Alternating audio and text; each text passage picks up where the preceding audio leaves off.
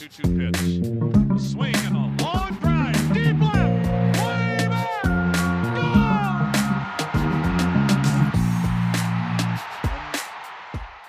Hey, everybody. JJ Cooper, Kyle Glazer here. Another Baseball America playoff podcast. We are where we want to be, which is as we head into game 3. If you are not an Astros fan, if you are not a Phillies fan, I think that I can raise my hand for that. You're rooting for a good series, and that's where we are. As we sit here going into game 3 today, as we get ready to talk to Kyle, who is getting ready to cover game 3 today, we have a series that still feels like we haven't even reached the fulcrum point yet. And that's because we had 2 games this weekend, one in which the Astros jumped out to what seemed like a pretty massive lead if you have a 5-0 lead and Justin Verlander on the mound. And then the Phillies proved that even a 5-run lead is not enough against them. And then you had the Astros taking a 5-0 lead in game 2, holding on to it. But again, the Phillies showing that even a 5-0 lead is not something that you can just feel safe about. Kyle, as you get ready again to head to cover game 3, is this what we can hope for from the rest of the series, to see games where it's like, even if someone does jump out early, these lineups are good enough to make it continue to be compelling? Yeah, absolutely. First of all, it's a little cold here in Philadelphia. It's 51 degrees this morning, which may be warm for the East Coast folks, but for us Southern Californians, that's very, very cold. But yeah, look, Jeff and I talked about this a lot on our World Series preview podcast, really our podcast throughout the postseason, that both of these offenses are never really out of a game. And we saw that. That's my biggest takeaways from the first 2 games of the series. Game 1, as you said, the Astros are up 5-0. Justin Verlander is on the mound, and not just Justin Verlander, but the arms the Astros have in their bullpen. And it didn't matter. The Phillies were still able to come back and win 6-5. And then game 2 as well. Again, the Astros were ahead the whole way, out to a 5-0 lead again, but the Phillies had the tying run in the on-deck circle in the 9th inning. I mean, the Phillies are never out of a game. And a big part of that is, again, this bullpen has been maligned for a long time, and at times deservedly so. But they've been doing a pretty good job of holding the line in this World Series. I mean, Aaron Nola and Zach Wheeler, both of them got hit hard. Both of them did not pitch well. Both of them were not their best. And the Phillies bullpen, and yes, they used Ranger Suarez, who's a starter in game 1, but they held the line enough to give the offense time to come back in game 1 and then at least stay in it in game 2. And then that's really the second part of my biggest takeaways from the series. And we've seen it. The Phillies bullpen did enough to win, games 3 and 4, really game 4 in particular of the NLCS. I mean, they're pitching well enough at the right time. The other thing that you touched on there that does stand out, and it's really true of both these teams, but when you have lineups that are this deep, there are off ramps. When Martin Maldonado comes to the plate, it is not the same as if Yordan Alvarez is at the plate. But you are talking about teams here, and when you get to the bullpens, as you're trying to figure out how do you match up, lineups that are this deep are much more troublesome to figure out than lineups where it's a little bit more stars and scrubby. Like, you look at this Phillies lineup, and there are a lot of different players, especially at the top of this lineup, that can hurt you. You look at the Astros lineup, and pretty much you got to get to about 7th in the lineup before you start to get a little bit of a break. We saw it obviously with Kyle Tucker in game 1. Kyle Tucker, if you set over the totality of the season, Kyle Tucker is 2nd, 3rd, 4th best hitter in the Astros lineup, depending on the time, with Bregman and Altuve, and I say Yordan's been better than him all year. But when Kyle Tucker gets hot, Kyle Tucker can carry a team. And we saw that in game 1, even in a game that they didn't win. We saw Kyle Schwarber, who, again, is not the best hitter in the Phillies lineup, but is a guy who, with one swing, and came so close to a home run that they had to review it about 4 times, look at about 4 different replays, which, by the way, shout out to Replay that we actually, that they do have those kind of situations. But you do have lineups where this is going to be a challenge for both of these teams. But now, as we want to look back and look forward, the thing that does stand out, like as you look at game 3, 4, 5, what stands out to you about as this series goes to Philly? What should we be looking for today? Yeah, I think you mentioned in the intro that we haven't really reached the fulcrum point of the series. I think we're about to reach it here. And what I mean by that is we now are entering the part of the series where the Astros have a heavy advantage on the mound starting pitching wise. You have Lance McCullers versus Noah Syndergaard and what is essentially going to be a bullpen game for the Phillies here in game 3. And then you move to game 4, Christian Javier versus Ranger Suarez, who again is a good pitcher, but he's coming off of throwing in relief in game 1. It'll be 3 days since then. And look, throwing in relief in a World Series game is not the same as a side day. It's not the same as a pen day. It does take more out of you. And we'll be able to see kind of what he can do. But in both cases, these are the games where the Astros have the heavy advantage. And these are the games they really need to win, because I go back to the NLCS where it was kind of similar. The Phillies started in San Diego. It was 1-1 coming out of there. Game 3, Joe Musgrove versus Ranger Suarez, that's edge Padres, and the Phillies came out and beat Joe Musgrove. And then game 4, the bullpen game, the Padres are out 4-0 and 6-4 with a better, deeper pitching staff, but the Phillies offense jumps on them multiple times, eventually comes back to take the lead, and their bullpen holds the line enough. Once the Phillies won game 4, the series was pretty much over. Obviously, they came back again in game 5, but the Padres missed the opportunity to take really control the series. And the Astros have a similar situation here in games 3 and 4, where you look at the starting pitching matchups. This is where they have a chance to take control and, potentially put Philly away if they win all 3. But even if they just win these first 2 where they have the heavy edge, this is their opportunity. And that's what I'm be looking for is can they take it and can they hold down this Phillies offense, which, as we've talked about, is never out of a game.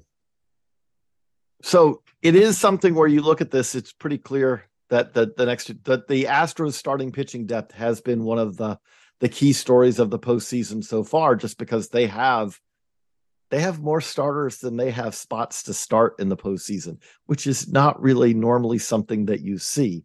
But we do want to talk about probably the underrated at this point, may be strong, but we do want to talk about the hidden star of the Astros rotation right after this quick break. We're driven by the search for better. But when it comes to hiring, the best way to search for a candidate isn't to search at all. Don't search, match with Indeed. If you need to hire, you need Indeed. Indeed is your matching and hiring platform with over 350 million global monthly visitors, according to Indeed data, and a matching engine that helps you find quality candidates fast. Ditch the busy work. Use Indeed for scheduling, screening, and messaging so you can connect with candidates faster. And Indeed doesn't just help you hire faster. 93% of employers agree Indeed delivers the highest quality matches compared to other job sites, according to a recent Indeed survey. What I love about using Indeed is how it does a lot of that organizational work for me. I can sort through candidates. I can respond to them. I can schedule interviews all through Indeed. Leveraging over 140 million qualifications and preferences every day, Indeed's matching engine is constantly learning from your preferences. So the more you use Indeed, the better it gets. Join more than 3.5 million businesses, including Baseball America, that use Indeed to hire great talent fast. And listeners of this show will get a $75 sponsored job credit to get your jobs more visibility at Indeed.com/BaseballAmerica. Just go to Indeed.com/BaseballAmerica right now and support our show by saying that you heard about Indeed on this podcast. That's Indeed.com/BaseballAmerica. Terms and conditions apply. Need to hire? You need Indeed.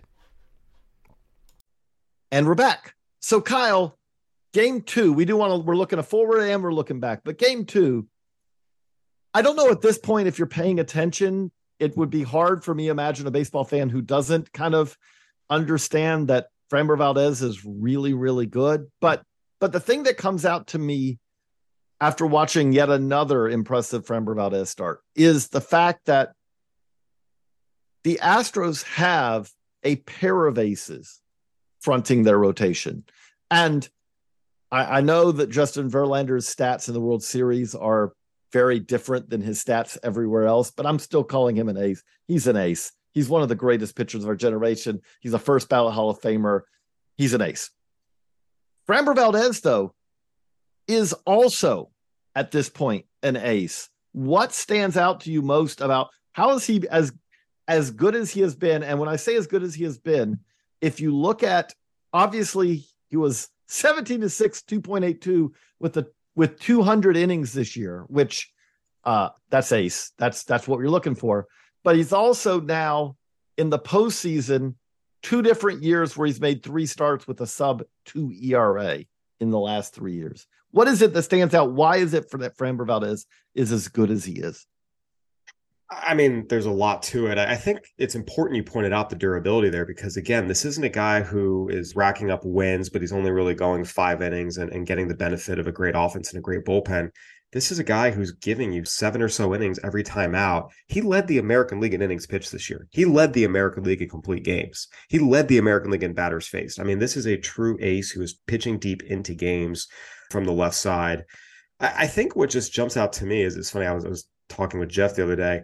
I could watch a constant loop of Framber Valdez's curveball, just, 24 hours. I mean, that thing is absolutely beautiful. And taking kind of the Baseball America perspective here, we throw grades on so many different pitches and talk about so many different players. This is what an 80 grade pitch looks like. Framber Valdez's curveball is an 80 grade pitch.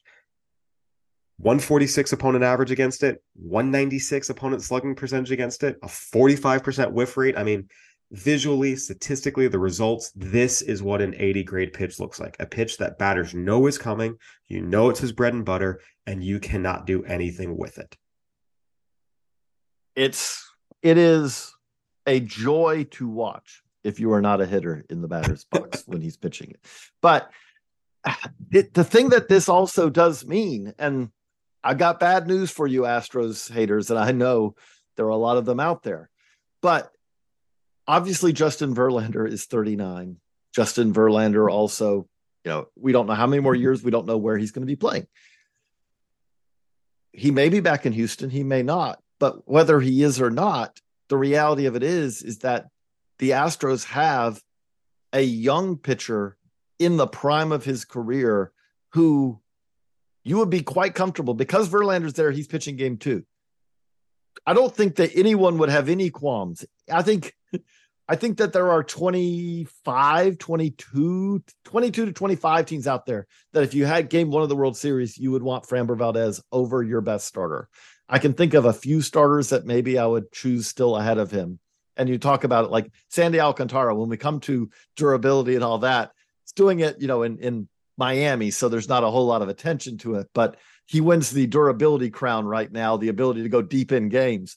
But we're talking about one of the best pitchers in baseball. And it's one of the things I love about the postseason is that it kind of helps reinforce that to people who haven't been watching the Astros all year. It's like, it's time to kind of wake up to the fact that there are not many pitchers in baseball who are better than Framber Valdez.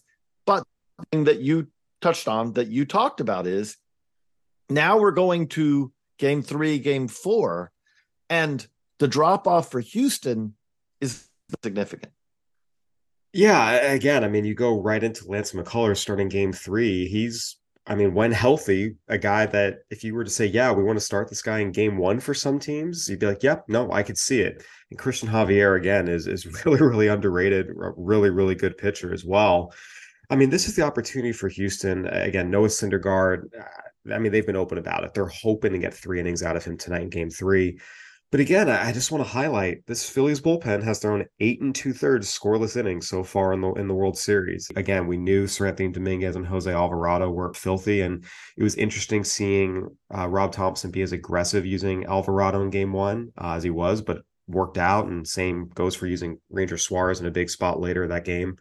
But even guys like Andrew Bellotti and Connor Brogdon are stepping up, and it makes a big difference going from 2.5 relievers you can count on, if you throw Zach Eflin in there, the way he's kind of converted to the pen and taken to it with Dominguez and Alvarado. But now you have guys in that bridge role, the Bellotti and the Brogdon, where you feel okay sending them out there, and you don't have to use Dominguez every day out there. I think back to the 2017 World Series when the Dodgers used Brandon Morrow just about every single game, and he was gassed by the end of the series. You have to give these guys a little bit of a break. So I think the emergence of the rest of the pen, doing a good job holding the line, it's something where I think the advantage the Astros have today, it's still significant, but it might not be as significant as we thought a couple weeks ago, the way these Phillies bullpen arms are throwing right now.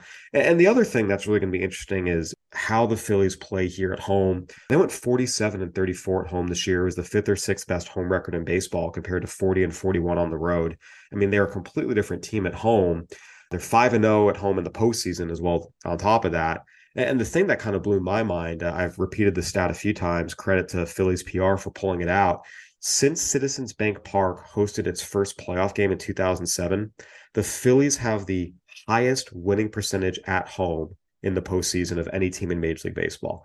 This is a team that plays really, really well at home now and historically plays really, really well at home during the postseason since their ballpark opened. I got into Philly last night. The city is draped in red. There were a lot of Eagles jerseys walking around. Eagles-Steelers was a pretty big game. Oh, yeah. Big game. I don't want to talk about that. But, you know, there's a big banner in City Hall. All the light poles are covered in red. It's going to be wild here. And that's something. Look, this is a Philly team that has talked about how much they feed off the crowd, and the results bear it out. So that is one other edge the Phillies have here, being at home with this crowd. It's going to be wild tonight. I'm hoping the rain holds off. We're supposed to get some starting at 8 p.m. Eastern. But it's going to be a fun game. And I really do think this is where the series is going to turn here, games 3 and 4. If the Astros can take advantage of their pitching edges, they've got it. But if the Phillies are able to take 2 of these 3, I mean, they're going to be in really, really favorable position. One other question I have for you before we wrap this one up. So Nick Castellanos has now had another, impressive catch. That was important. We have talked about, I don't think that anyone in the world looking at these two teams does not think that the Phillies have a disadvantage when it comes to defense. This has been true almost throughout the entire postseason. I mean, if you have an outfield that has Schwarber and Castellanos in the corner, if you have Rhys Hoskins at first base, who I think Rhys Hoskins would tell you is not the most accomplished first baseman defensively. He's no Freddie Freeman or any of that sort over there. Is it that because of positioning and all, defense may not be, as important as maybe I'm making it out to be? Or is it that we're having Phillies players make maybe plays that would have been a little easier for someone else, that they're making the tough play? But it feels like so far the defense has not really come back to hurt them, even though they have approached this with a lineup of, if given a choice between defense, they've chose offense as far as roster construction pretty much every time. Yeah, well, there's a couple things here, and again, I think our podcast listeners have heard me talk about it. Yeah. A couple things, first and foremost, making Bryson Stott the everyday shortstop late July, early August after he came back up, and acquiring Brandon Marsh to play center field every day at the trade deadline. Those are two things that really, really improved the Phillies up the middle defense, and everything kind of flows out from there. But look, guys are making big plays in big moments. We saw Alec Bohm make a nice play, moving into foul territory, making the throw across the diamond. We saw Nick Castellanos, as you said, make a couple of nice catches this postseason. And I do think some credit and some influence has to go to Rob Thompson. Kevin Kiernan, the longtime columnist in New York, who now runs his own baseball website, wrote about this a little bit. Rob Thompson, a lot of times was doing work with the outfielders all his years coaching in New York with the Yankees. He's known as a true baseball guy, fundamentals driven. Instilled, hey, we're going to take infield every day. We're going to work really, really closely with the outfielders and, help them kind of improve. And that's what good coaches do. That's what good managers do. They make their players better. They keep them sharp. And he's done it all while maintaining a steady demeanor. So I really do think it's a combination of, again, they made some improvements within the season that made this defense better. And we saw that the last couple of months, they were playing better defense than they were earlier in the year. Then you have the right coaching. Again, Nick Castellanos actually appreciated his candor in the post-game one interview where he talked about, hey, sometimes I have trouble staying focused out there. It happens to the big leaguers too. It's not just for the kids in Little League. But, Rob Thompson and his coaches have done a good job getting guys focused. And I think anyone who knows Bobby Dickerson understands that if you bring him in, your defense is going to get better. We saw it with the Padres. We saw it with the Orioles. Now he's doing it with the Phillies. So I think having Thompson and Dickerson is a pretty good combination in terms of defensive coaches. You improve the personnel. I think it's cool to see. Again, this is all, in hindsight, we can see this. I don't think anyone had the foresight to see Nick Castellanos and Alec Bohm making impressive highlight reel plays. But they've gotten better, and that's why they're here. This is a team that's much better than their 87-win record. They've been on a 94-win pace since Rob Thompson took over as manager, and here they are. It's going to be fun. It's going to be fun for you because, by the way, by the time that you're doing this podcast tomorrow, you're probably going to have a little bit of ringing ears, I imagine, because I do think it's going to be louder than loud there tonight for Game 3. It is absolutely positively. It may be right now. It has a chance to be peak Philly fandom. I mean, Phillies fans have had some highlights, but there's been a lot of lowlights too. When you talk about the totality of the Phillies and the Eagles and the 76ers and all that, right now is about as good as it gets if you're in Philly. It'll be fun to see it if you're like me watching from home, or if you're like Kyle, who will be there at the game. We'll be back again tomorrow to break down what happened in Game 3 and look ahead to Game 4 on the Baseball America Playoff Podcast. So long, everybody.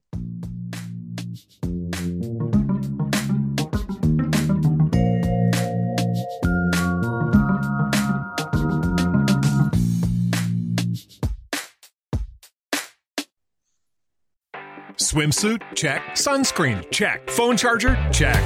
Don't forget to pack the 5-Hour Energy. It fits great in a pocket or carry-on, and the alert feeling will help you arrive ready for anything. Now get 20% off when you use code 5HETRAVEL at 5hourenergy.com. Expires April 30th. One-time use only. Not valid with other discounts. Remember, visit 5hourenergy.com and use code 5HETRAVEL to save 20%. Everybody in your crew identifies as either Big Mac Burger, McNuggets, or McCrispy Sandwich. But you're the Filet-O-Fish Sandwich all day. That crispy fish, that savory tartar sauce, that melty cheese, that pillowy bun. Yeah, you get it. Every time.